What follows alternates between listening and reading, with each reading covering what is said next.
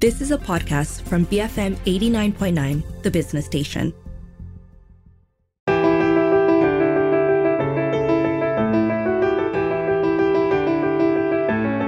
Hello, you're listening to Beyond the Ballot Box. I'm Dashran Johan. Over the past few months, the Zionist regime of Israel has been carrying out a cruel campaign of bombardment and genocide against Palestinians in the city of Gaza. Close to 30,000 people have been killed, half of whom are children. More than 2 million Palestinians have been displaced from their homes. Displaced Palestinians are now crammed into Rafah in southern Gaza and are struggling to secure basic necessities. Israel claims that this is merely a response to the attacks by Hamas on October 7, 2023. However, we have to keep in mind that Israel has been engaged in settler colonialism and ethnic cleansing relentlessly against the Palestinian people for decades. What's interesting is some experts claim that despite killing thousands upon thousands of Palestinians, Israel is not exactly winning this battle. So, who's winning? What does winning look like? Joining me on the show today to unpack this is Muslim Imran. He's the founding director of the Asia Middle East Center. He's a Palestinian rights activist. Muslim, welcome to the show. Thank you, Darshan, for having me on the show. Let's start with just an update on the situation on the ground right now. What is going on in Rafah? What are the latest updates from the ground that you have? The Israeli government has exhausted all of its plans so far. From day one, they made it very clear that ethnic cleansing was one of their goals. They wanted to clear Gaza of Palestinians, and they started pushing them down south. They wanted people to be sent into exile. They even utilized the help of the American administration, and Secretary of State Blinken traveled around Arab countries trying to persuade different Arab governments to take in Palestinians as refugees. So pushing people down south to Rafah was part of the plan. Now, Palestinians, even in the northern parts of Gaza, refuse to leave. There are, as we speak, 500,000 Palestinians still at home in the northern parts of Gaza. Of course, they are starving to death. This is, of course, a very serious humanitarian crisis that we see in the northern part of Gaza. But in the south, those who moved down south are internally displaced, and they're not willing to leave Gaza. Even if some of them leave for humanitarian purposes, the general public is very determined to stay in their own homes in Gaza. Now, Israel, having crowded 1.5 million Palestinians in Rafah, has generated a major humanitarian crisis. Even without attacking the Palestinians in Rafah militarily, Israel has actually caused a serious humanitarian crisis. They are pushing the Palestinian population into famine, into facing infectious diseases, into so many types of problems. The 1.5 million Palestinian internally displaced people who are in Rafah now don't have proper shelter. Many of them are staying in tents. Some are sleeping in streets. Not enough, clothes. Not enough food. Of course, some humanitarian aid is getting into Rafah, unlike the northern parts of Gaza, but it certainly is not enough for 1.5 million Palestinians, especially that this humanitarian aid is being searched by the Israelis. So the streamlining of humanitarian aid is very, very slow because of this Israeli, restriction. Now, the threat of military attack on Rafah, which of course is serious because having seen the Israelis over the last 4 months, shows the whole world that the people in charge in Israel are not rational thinkers. They are not in their right mind. They are willing to commit all sorts of massacres and crimes. Having seen all of that, the possibility of Israel's military going into Rafah on a ground invasion is very likely.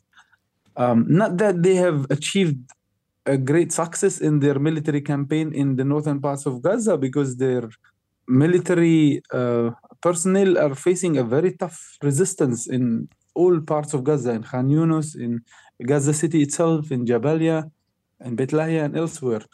But for domestic consumption, Netanyahu wants to tell the Israeli people that I have managed to attack every single inch in Gaza. Whether he succeeded in his operation or not, I think he does not care. He cares to frame his operation as a success. He has huge, amount of censorship of news coming out of Gaza.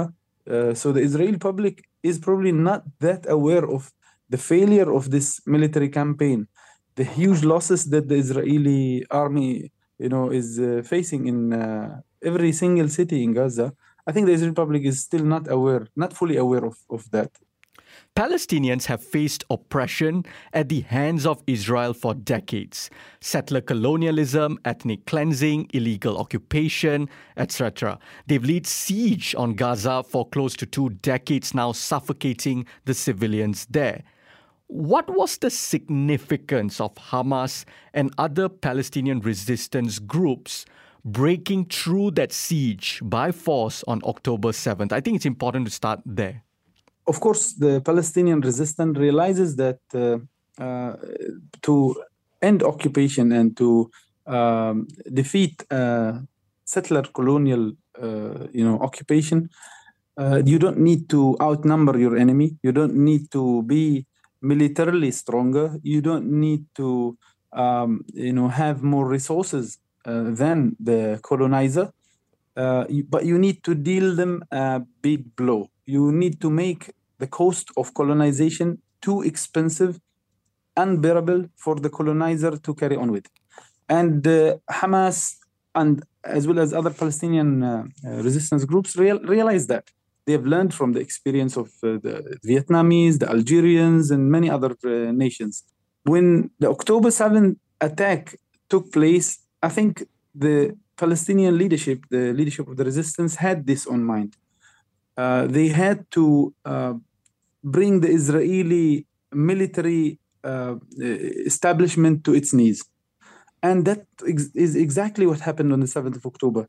Now, Israel has invested so much in propaganda, not just the military. Israel has invested so much in building a mighty military, in building security apparatuses, in using high tech, in using a huge number of personnel. In the Israeli society itself is a very militarized society. But in addition to all of these investments, Israel invested in propaganda. Right. And they propagated the idea that they are an invincible army. They are a superior power. And they are so strong that their enemies have no way to defeat them. This is probably based on one Zionist theory or idea advanced by early Zionist theoretician Ze'ev Jabotinsky, one of the fathers of right-wing Zionism. So Jabotinsky suggested that we have to build an iron wall. And of course, Zionists are fond of walls. They have a separation wall in the West Bank, which is 730 kilometers long and sometimes 10 or 8 meters high. They wanted to build iron wall, meaning to say they wanted to be so superior militarily that their enemy won't dare attack, won't dare climb the wall. Since October 1973, not a single Arab neighbor or, or even a Palestinian resistance entity was able to break this theory. Israel's iron wall was very secure.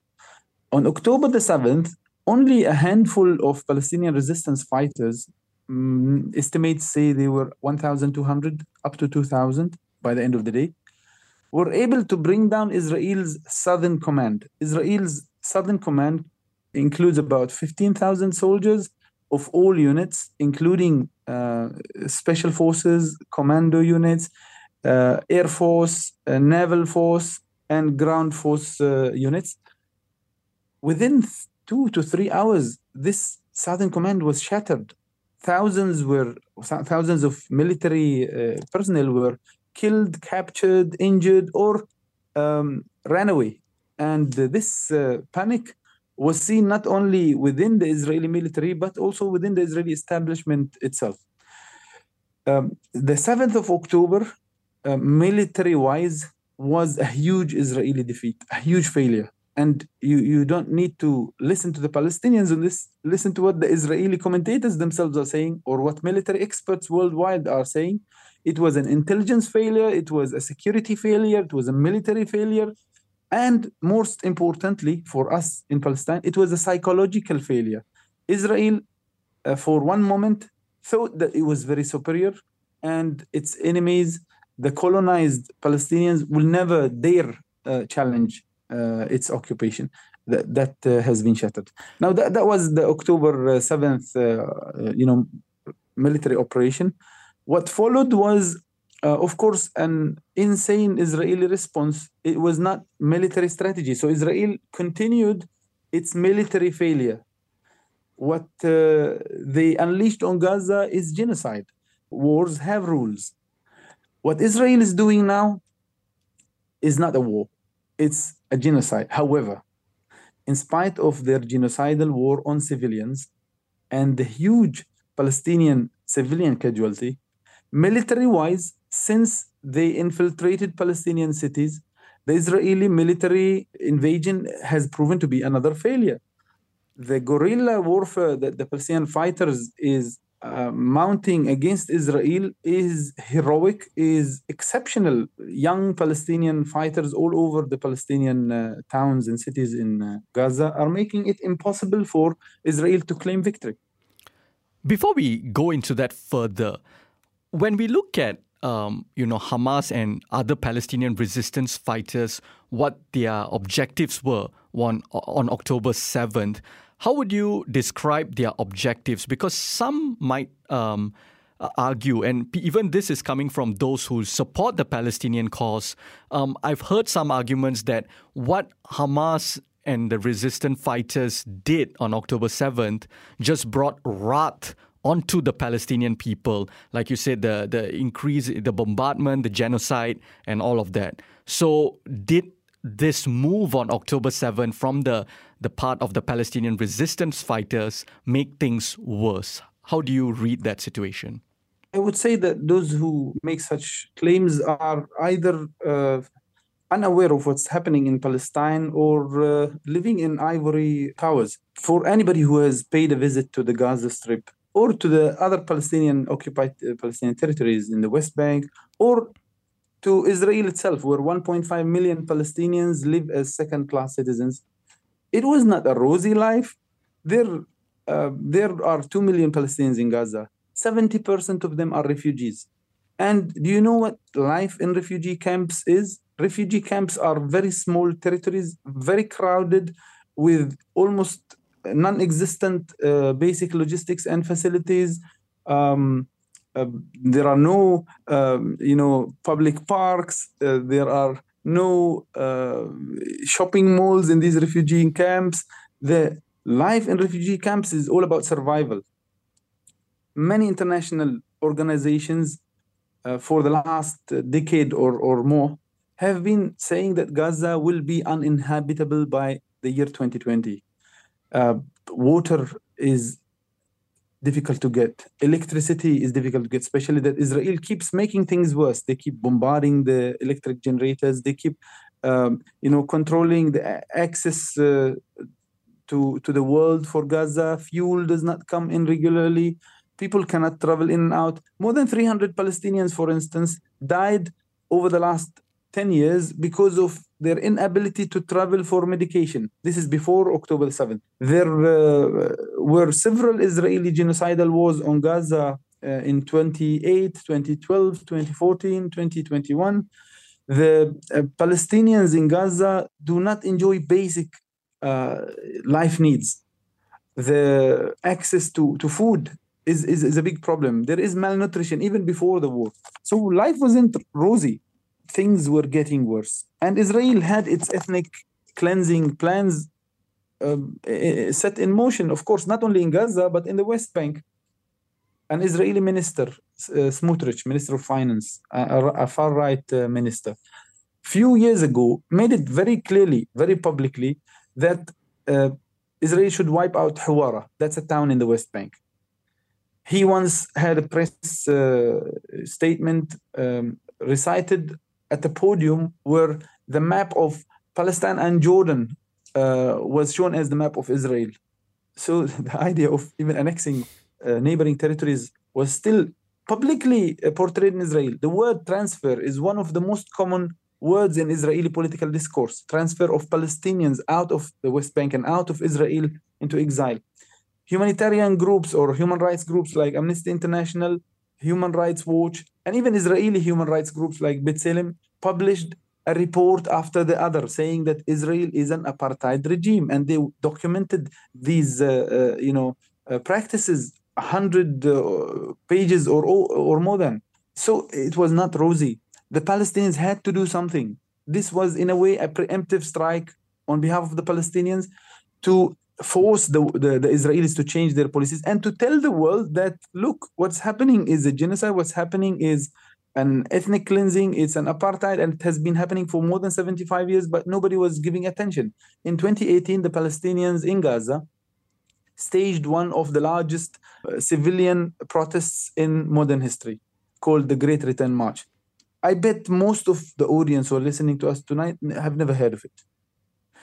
More than 200 Palestinians were shot down by Israeli snipers because they were demonstrating peacefully at the borders, calling Israel to allow the Palestinians to return home. There are 7 million Palestinian refugees exiled by Israel since 1948. So the Palestinians have tried all means to actually get their political rights, but Israel has always denied them these rights. So the military attack was not to kill, was not to cause loss of life or even infrastructure damage. It was to make a political statement that we want our basic rights. Since the year 2000, since the first Palestinian resistance rocket launched on Israel, the number of Israeli casualties did not reach 20.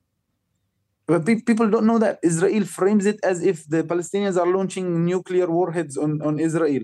These are simple projectiles designed to resist occupation and to make a statement that we want freedom. We don't want to continue to die silently. We want to have a state of our own. We want to live in peace and dignity. Israel has been denying us that. And the Americans, unfortunately, have been complicit. Israel does not want to address any of the Palestinian rights, and America is just okay with it. And Netanyahu made it very, very clear a few weeks ago. He made it easier for everybody. He said he will never allow a Palestinian state from the river to the sea. So having known all that, it makes no sense if the Palestinians continue to sit idle and wait silent death. Since the start of 2023 until October 2023, more than 250 Palestinians were killed in the West Bank. And it was mostly children, extrajudicial killings of children, women, men, elderly. The Al-Aqsa Mosque and Jerusalem were one of the main targets of the current right-wing administration in Israel.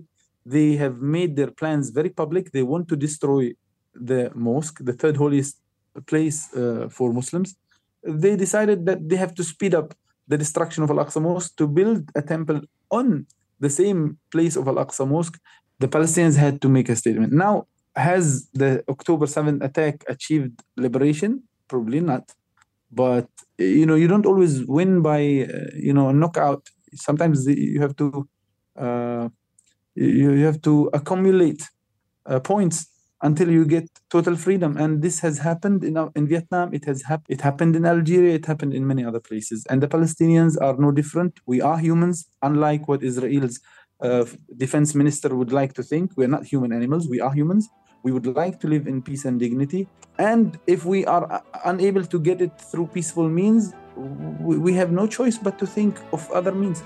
On the show with me today is Muslim Imran. He's a fellow at the Asia Middle East Center. He's a Palestinian rights activist. We will continue this discussion after the break. Keep it here on Beyond the Ballot Box, BFM 89.9.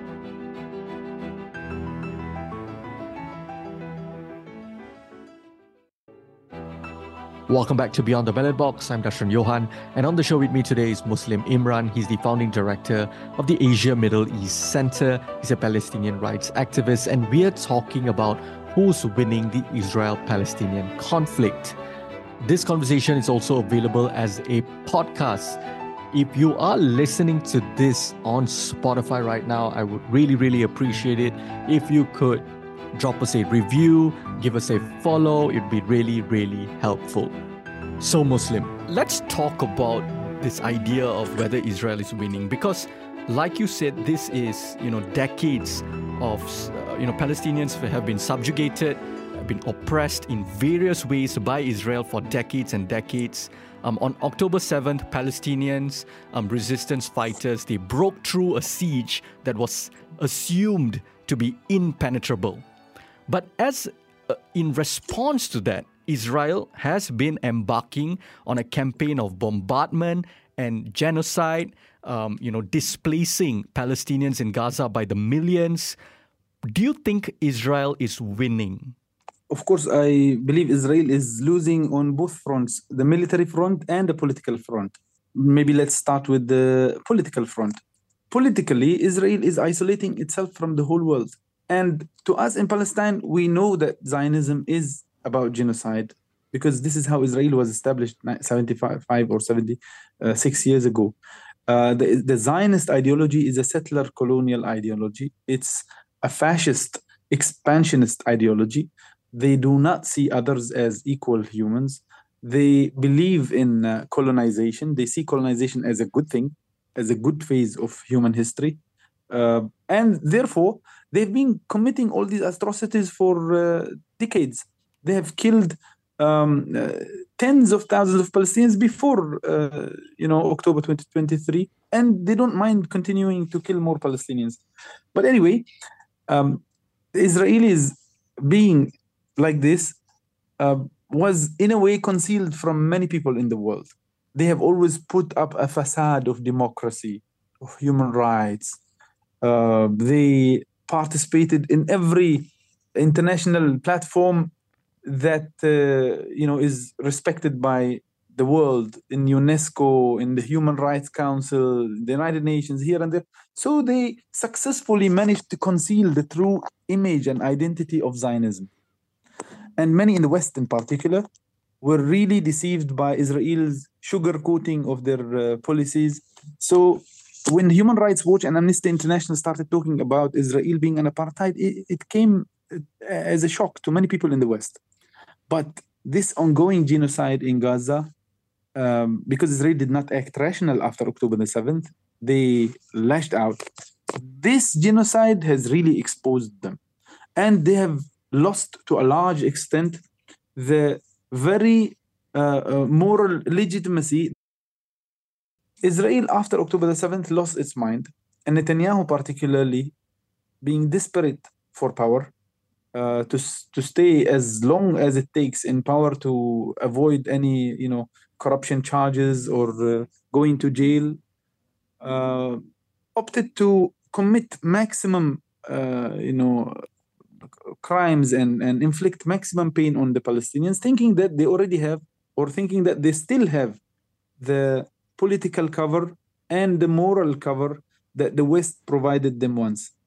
But with the advent of social media, with people seeing tens of thousands of innocent civilians being massacred, more than 12,000 children being crushed by Israeli military capabilities, I think this has shifted international public opinion greatly. I don't think Israel enjoys the same, cover that it once enjoyed. However, the shift in public opinion does not necessarily have to be reflected in the balance of power and the dynamics within the spheres of power. That might take more time. but Israel is losing politically. This is the point I'm making, although I made it very long and explicit. But yeah, Israel is losing politically.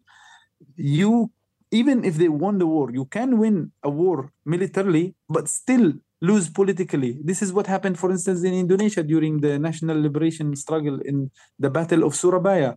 The Indonesian resistance lost militarily to some extent, and they lost more than 20,000 martyrs.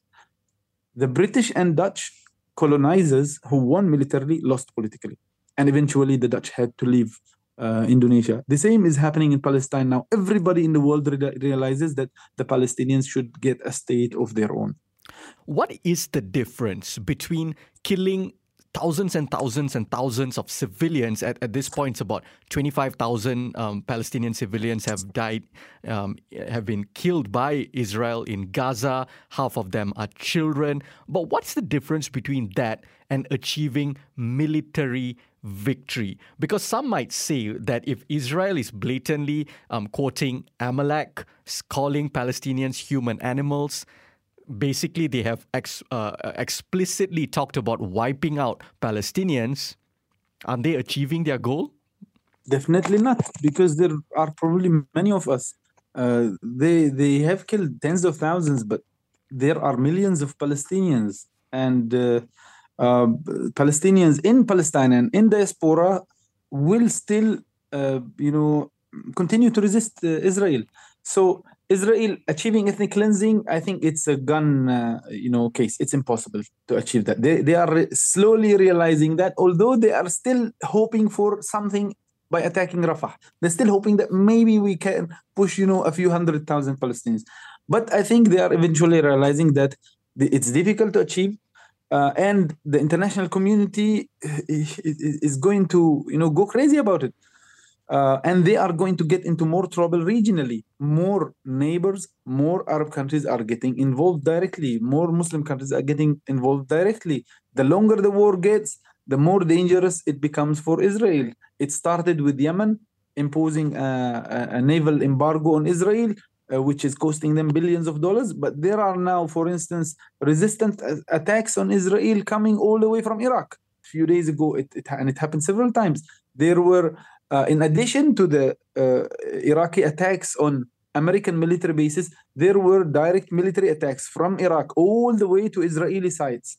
So you are getting Hezbollah and the Lebanese involved, you're getting Syrians involved.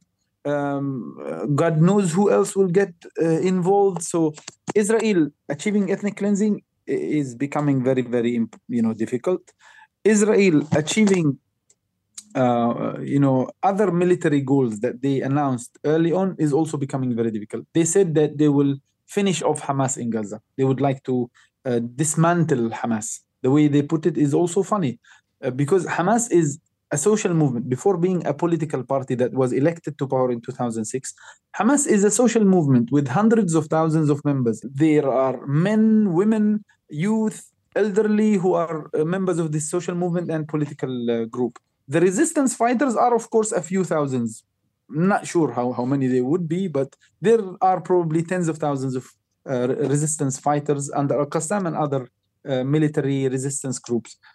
There are tens of thousands of members of Hamas who are not armed men, who are not trained to fight, who are civilians, who are school teachers, who are business operators, regular people. And the society in Gaza, beyond Hamas, is ready to put a fight against Israel, even if Hamas is completely wiped out. Hamas is new. Hamas is only 37 years of age. Right. There are many Palestinian factions that are 50 years of age, 70 years of age. They have been there fighting for their freedom. If Israel manages to destroy Hamas, there will be future groups that will continue to resist Israel. So it's not about this specific resistance groups, but Israel tries to demonize Hamas and make it all about Hamas. That's why you see in Western media, the titles are Israel-Hamas war. When in reality, it's not Israel-Hamas war. It's an Israeli war on the Palestinians everywhere. Hamas does not have any political control in the West Bank. Why has Israel killed 350 Palestinians in the West Bank in the last few months? Why has Israel been invading the Jenin camp Tul Karm camp, attacking Jericho, attacking Hebron, attacking refugee camps all over the place. Why has Israel continued to disturb the Palestinian Muslims and Christians in Jerusalem before and after the war? Why are they blocking Al-Aqsa Mosque? This has nothing to do with Hamas. Almost none of these practices have anything to do with Hamas. They are out to steal and annex as much land as possible, to kill and expel as many Palestinians as possible, and they are out to impose their own hegemony over the region. What are the armed and factions that are not armed fighting alongside Hamas? Because like you rightfully pointed out, it's always painted as if it's Israel versus this so-called terrorist organization, when in reality it's much more nuanced. Could you paint a picture of the different factions fighting alongside Hamas? You see, before talking about the other factions, the attempt by some Western commentators and by Israel, of course, to draw similarities between Hamas and radical extremist terrorist groups like ISIS or others is actually funny. These are very different groups because of ideological differences, because of the way they operate, because of their political goals. There are major differences. One, Hamas is a local Palestinian political group. Its goals are local, are Palestinian, and they are publicly stated all over the documents, all over the interviews, all over the meetings. It wants liberation of Palestine. It has its own social program, of course, just like the socialist Palestinian groups and the other liberal Palestinian groups have their own social programs, but politically it wants liberation of Palestine. Those terrorist groups that are launching war all over the world, they have different goals. Hamas is a legitimate Palestinian political party and resistance group that won elections, and in fact it has been demanding from President Mahmoud Abbas to hold elections again because they would like to engage in a democratic process. But before Hamas was even created, Israel demonized other Palestinian factions, Fatah, for instance, which was established in the late 1950s and led the Palestinian struggle all the way from the mid-60s until the Oslo Accord in 1993. Fatah was demonized by Israel. It resisted Israel for decades. It was attacked. Its leaders, its founders were assassinated by Israel all over the place. In Lebanon, in Tunisia, inside Palestine, even in Europe itself. So Fatah is still a major Palestinian faction. The current Fatah leadership under President Mahmoud Abbas does not believe in military resistance, unlike the founding fathers of Fatah, including the late President Yasser Arafat, who led different battles against Israel, like the 1968 Al-Karama battle at the border of Jordan. It was a major military confrontation, like the 1982 Israeli invasion of Lebanon and siege of Beirut. Fatah led a heroic war against Israeli invasion and Israeli attacks.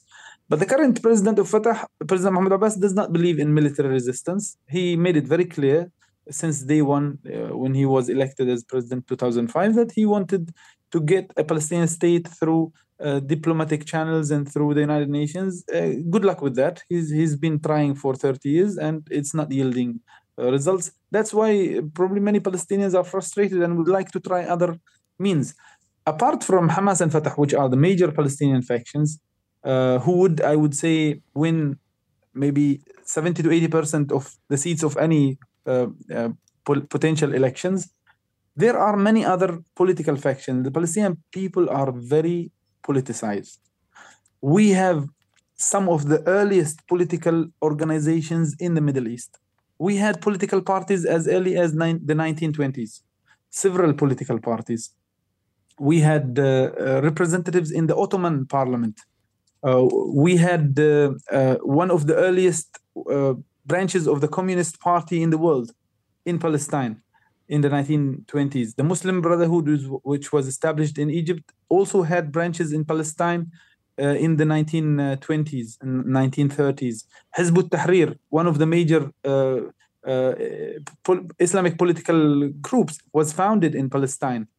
The Palestinians throughout the 20th century, organized themselves politically, founded major organizations, the Arab nationalist movement, for instance, which had branches and wings all over the Arab world, including some governments in different Arab countries like Yemen and elsewhere, was founded by a Palestinian Christian intellectual and political leader, George Habash, who later founded another Palestinian political group called the Popular Front for the Liberation of Palestine, which continues to be the third major force within the Palestinian political context and the resistance context. There are many groups fighting alongside the Qassam brigades in Gaza. A few years ago, one of the successes of the Hamas government in Gaza was the establishment of a united military command in Gaza, where almost every significant military resistance group is represented. They make their decisions together. They have regular meetings. They coordinate their attacks. They are coordinating their defense of Gaza right now. So at least 7 or 8 other major factions are fighting together with the Qassam brigades in the Gaza Strip. The Popular Front has its own military wing, which is also engaged in a struggle against Israeli occupation. Some military factions associated with Fatah, but probably without the endorsement of the party president, are also engaged in resisting Israeli occupation of Gaza. And there are a few other newer factions that are engaged in national fight. Individual Palestinians in Gaza are ready to fight. You see in the interviews with the random people in the street, the layman is saying, I won't let Israel control me again. I remember the late Dr. Rifat Al-Arir, a Palestinian academic and poet, who was assassinated by Israel a few weeks ago in Gaza. He did his PhD in Malaysia, by the way, in English literature. In his last interview before being assassinated by Israel, he said, I am not a fighter. I don't even know how to carry a gun. But if the last thing I would do in my life is to carry my pen and throw it at Israeli soldiers, I will do so. So this is the spirit in Gaza. People won't give in. Before we wrap this conversation up, as a Palestinian, what is your hope for the future of Palestine? What do you hope the end game is? And whatever you think the end game should be, how can we go about achieving it? Because we're not just, Palestine is not just going up against Israel, but against the US empire and its allies. And as we've seen, whether it's in UN resolutions, if we just look at the global protest movements, unions, people of all ethnic and religious groups are coming together, progressive voices are coming together, even in the US and the UK by the hundreds of thousands. But it just doesn't look like the political class and the political elite really care. And it's just going on business as usual. The power still rests in their hands, it seems like. How do we go about achieving this end goal? I believe struggles accumulate, moral and material support over the years, sometimes over the centuries. And it waits until the right historical moment to deliver and to succeed. Look at, for instance, Indonesia, for instance. Indonesia was colonized for more than three centuries. And the Dutch continued to persecute the Indonesians all the years. But at some phase in the history of Indonesia, the Indonesians resisted. There was the War of Java, Prince Diponegoro struggling 120 years before the independence took place.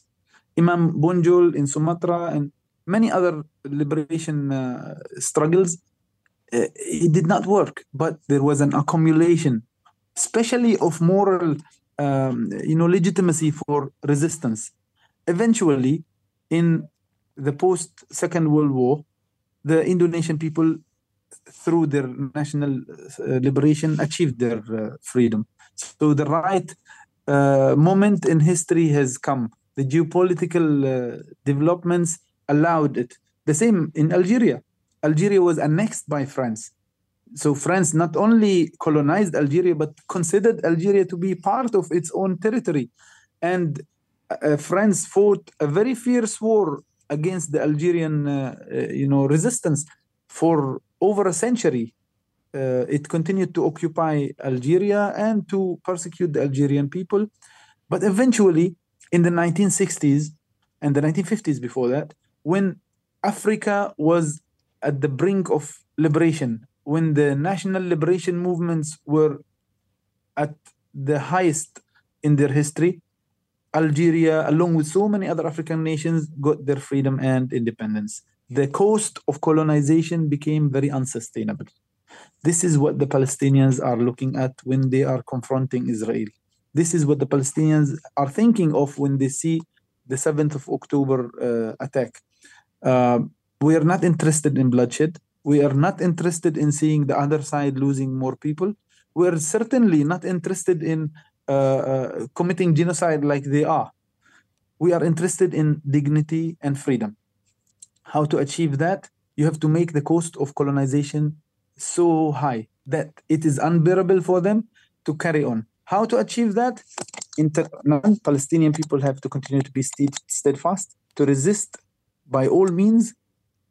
If it is by throwing stones, they should. If it is by what Dr. Rifat said, throwing a pen at the soldiers, if it is by staging huge marches, if it is by waging a total war of liberation, the Palestinians have to do that, but that's not enough because the Israeli regime was erected by the international powers. It was designed and sustained by the imperialist colonial powers since the First World War. They are the ones who designed the borders of the Middle East. They are the ones who helped the settler colonial project to start. They are the ones who sponsored Israel from day one. They are the ones who assisted Israel to get arms and to continue to maintain its hegemony. They are the ones who continue to sustain and maintain the Israeli colonization. The United States, for instance, provides $3.8 billion of military aid annually to Israel, in addition to the money they spend on R&D, on investments, etc. So Israel is a colonial experiment. It will only come to an end when the right time comes. The Palestinians have to continue to undermine this colonial experiment, but the international community should play a role in that. The international solidarity is very, very important and significant. Without it, we won't be able to liberate Palestine. Just like apartheid South Africa was dismantled by the forces of resistance from within and boycott and pressure from outside. We hope for the same. The geopolitics of the Middle East are changing. It is shifting. In the Cold War, there was a bipolarity, and the Middle East was an area of contest. Many of the national liberation movements in Africa and the Middle East got some support from the Soviet Union. They eventually managed to defeat the European colonial powers. Even the United States was not in favor of a continuous British and French hegemony in the Middle East. They wanted to have a hegemony of their own. Now the game is different, but the logic is the same. The US is the dominant power in the Middle East. They use Israel as their tool to maintain hegemony. That's why on October the 7th, the United States panicked more than Israel. They sent battleships. I mean, for God's sake, the few hundred Palestinian fighters carrying light arms do not need battleships what would a battleship do? But it was very symbolic. The United States realized that it's losing hegemony in the Middle East. Therefore, the geopolitical dynamics will continue to unfold. And the anger boiling all over the Middle East is making it difficult for the US to maintain Israel as its tool of hegemonic power. The Yemenis are in now, the Lebanese are in, the Syrians, the Iraqis, the Iranians, and I believe many others would join if Israel continues its massacre. So geopolitics are changing. The international solidarity is growing. The moral guilt that the West has maintained for decades in its approach towards Israel is shifting. There is now a moral duty for the whole international community to end the Israeli genocide in Gaza. The very people that were seen once as victims, the Israelis, are seen now as criminal perpetrators of genocide. This is very, very significant. This is very strategic. Things will change. Before October the 7th, I always had hopes that Palestine will be free in maybe 10 years, 20 years. But after October the 7th, I think it will be free sooner than we could imagine. Muslim Imran, thank you so much for joining me today. Thank you for having me. Thank you. That was Muslim Imran, founding director of the Asia Middle East Center. He's a Palestinian rights activist. This conversation is also available as a podcast. You just have to look up Beyond the Ballot Box on Spotify, the Apple Podcasts, or wherever you get your podcasts from. If you are listening to this on Spotify, I would really, really appreciate it if you could follow us and drop us a review. I'm Darshan Johan, and this has been Beyond the Ballot Box, BFM 89.9.